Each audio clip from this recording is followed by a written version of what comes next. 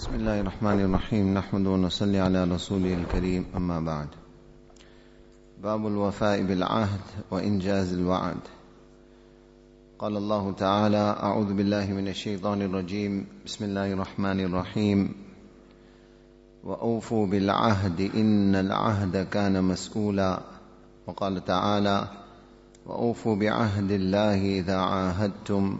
وقال تعالى: يا أيها الذين آمنوا أوفوا بالعقود. وقال تعالى: يا أيها الذين آمنوا لم تقولون ما لا تفعلون كبر مقتا عند الله أن تقولوا ما لا تفعلون. صدق الله العظيم. This is a new chapter. Imam Nawawi rahimahullah has given it a very simple title, and it's actually ironically something that from a very young age, in every ideology or every way of life, or should we say every creed, whether it is Islam or not Islam, these are basic human traits and characteristics that are taught in every culture. To a far greater extent, these qualities or characteristics should be found in Muslims. Unfortunately, today, instead of being the norm, this has become the exception to the rule. Whereas, if you look at the verses of the Quran and the ahadith of Rasulullah sallallahu alaihi wasallam pertaining to this, we will realize how important and fundamental and basic these qualities are. Al-wafa bil-ahd. Fulfill your pledge. Whatever pledge you made, this should be fulfilled. Wa injazul wa'd, and keep your promises. In other words, as we mentioned, basically there must be weight to your zaban. When you give your zaban, you make a promise, you enter into a contract, then as a Muslim, it is absolutely essential and important that that zaban of yours, what you have promised to do, the contract you have entered into, must carry some sort of weight.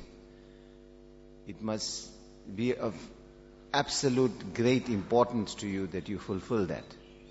Today, unfortunately, if we look, whether it's business world, whether it is our social world, we say things.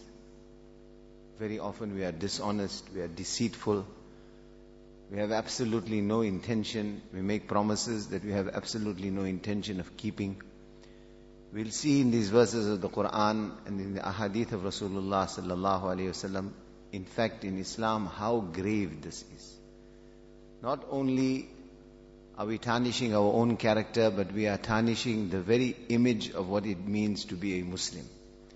Allah's Rasul sallallahu alayhi wasallam, Allah Ta'ala, when He speaks of him in the Quran, particularly to the kuffar of Makkah, we find that He is referred to in these terms: min anfusikum, sahibukum. What this means, one is that they came to you a messenger from amongst yourself.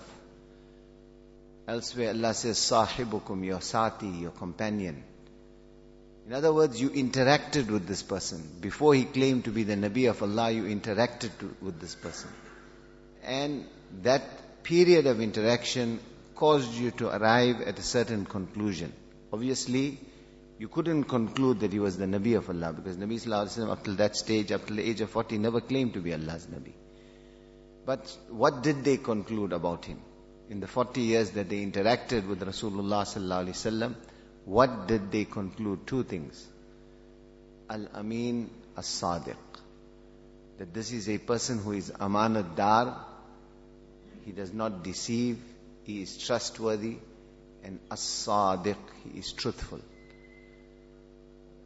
Allah Ta'ala in Jannat, the height of Jannat, the greatest goal or aspiration of Jannat, the ni'mat and bounty of Jannat and paradise, which will cause every other ni'mat and bounty of Jannah to pale into insignificance is that day which Rasulullah sallallahu alaihi wasallam used to make dua to Allah Ta'ala for.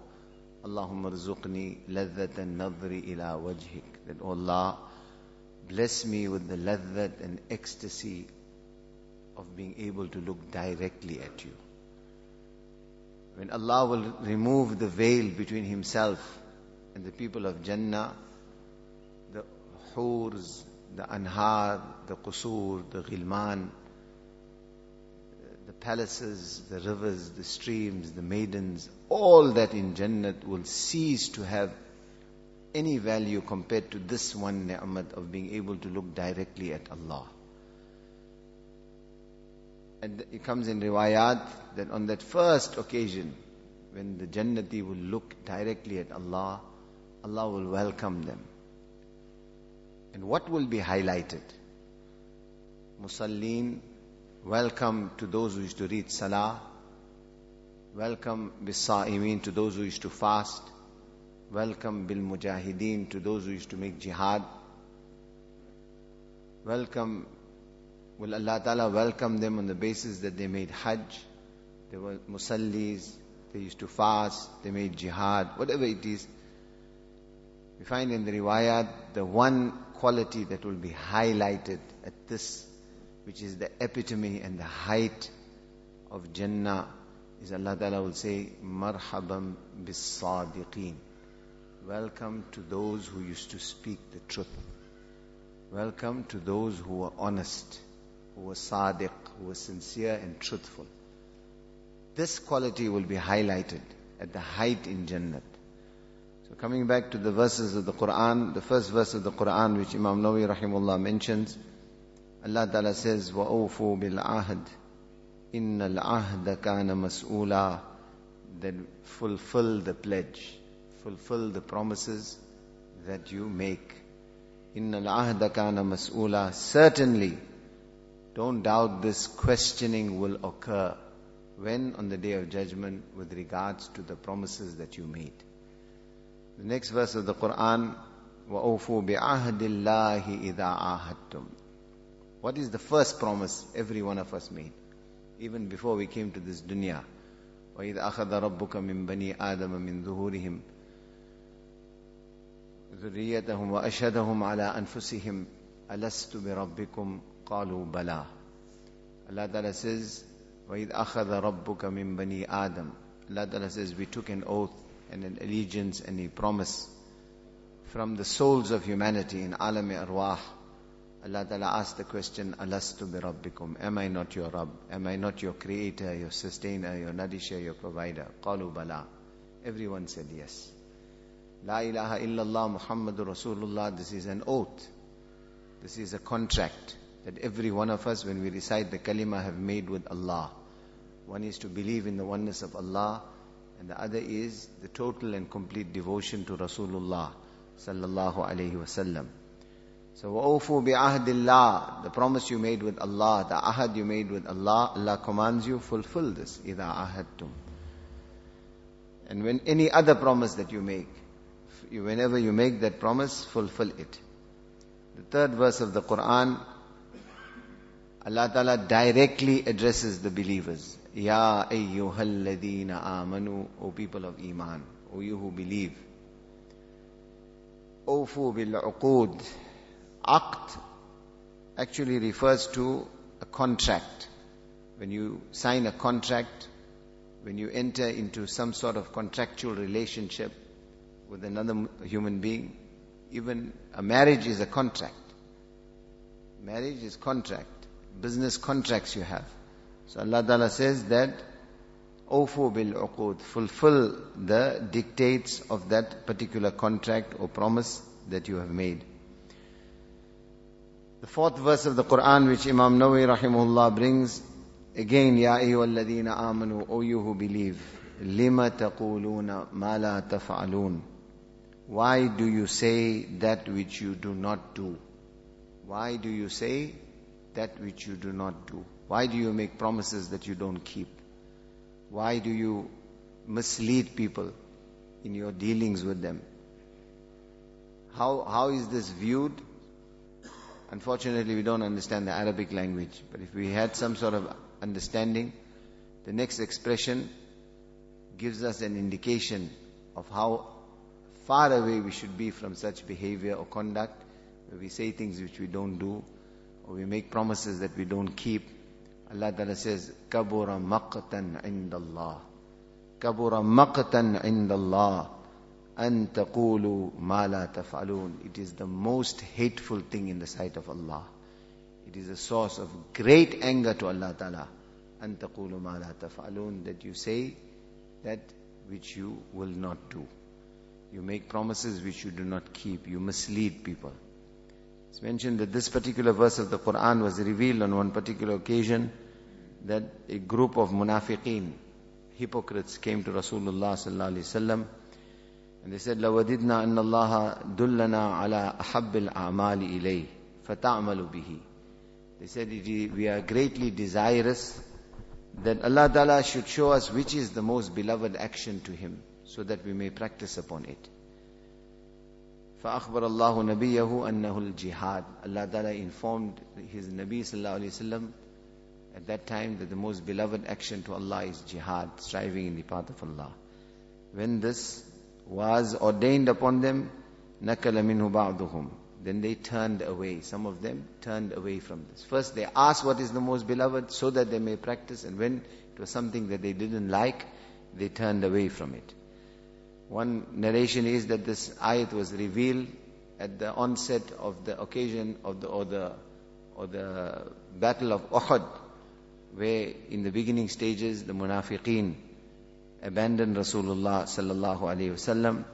Another opinion of the mufassirin, that this verse was revealed fil munafiqeen, with regards to the hypocrites. يَعِدُونَ نَصْرَ الْمُؤْمِنِينَ وَلَا يَفُونَ. They promised to help the believers and Rasulullah sallallahu alaihi wasallam, yet they did not keep their promise. They did not fulfill that promise.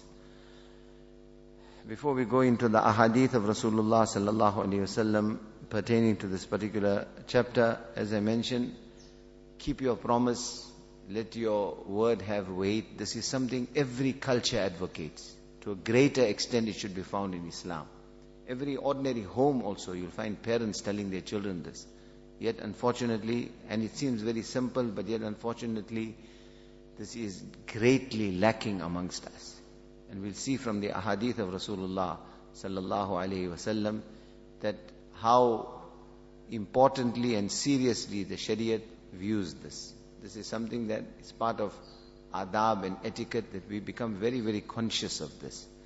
Honesty, integrity, there being weight in our word, our dealings being correct. We are not only required this by Shariat, we are ambassadors of Allah and His Rasul sallallahu alaihi wasallam on this earth.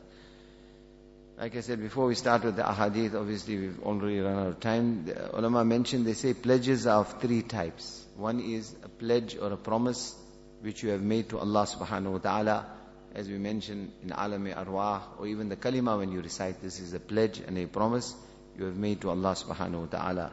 When you enter Islam and you recite the kalima, you pledge to be obedient to Allah and follow the way of life of Rasulullah sallallahu alaihi wasallam. Then you get that type of pledge which ulama say you make to yourself. In other words, you take an oath that I'm going to do some good deed. I'll keep so many fasts, or I'll give sadaqah, or I'll give charity. A person, what we call nadar, takes an oath. That is another type of pledge, and it is essential that one fulfills this. If one takes an oath or a pledge to do a certain action for the sake of Allah subhanahu wa ta'ala. And the third is the more common meaning that is given to this.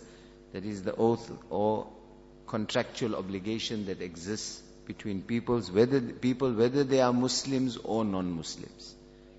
If there is a contractual obligation that you have entered into, then it is essential and important. This includes business transaction, marriages, etc., that we fulfill the dictates of such a contract.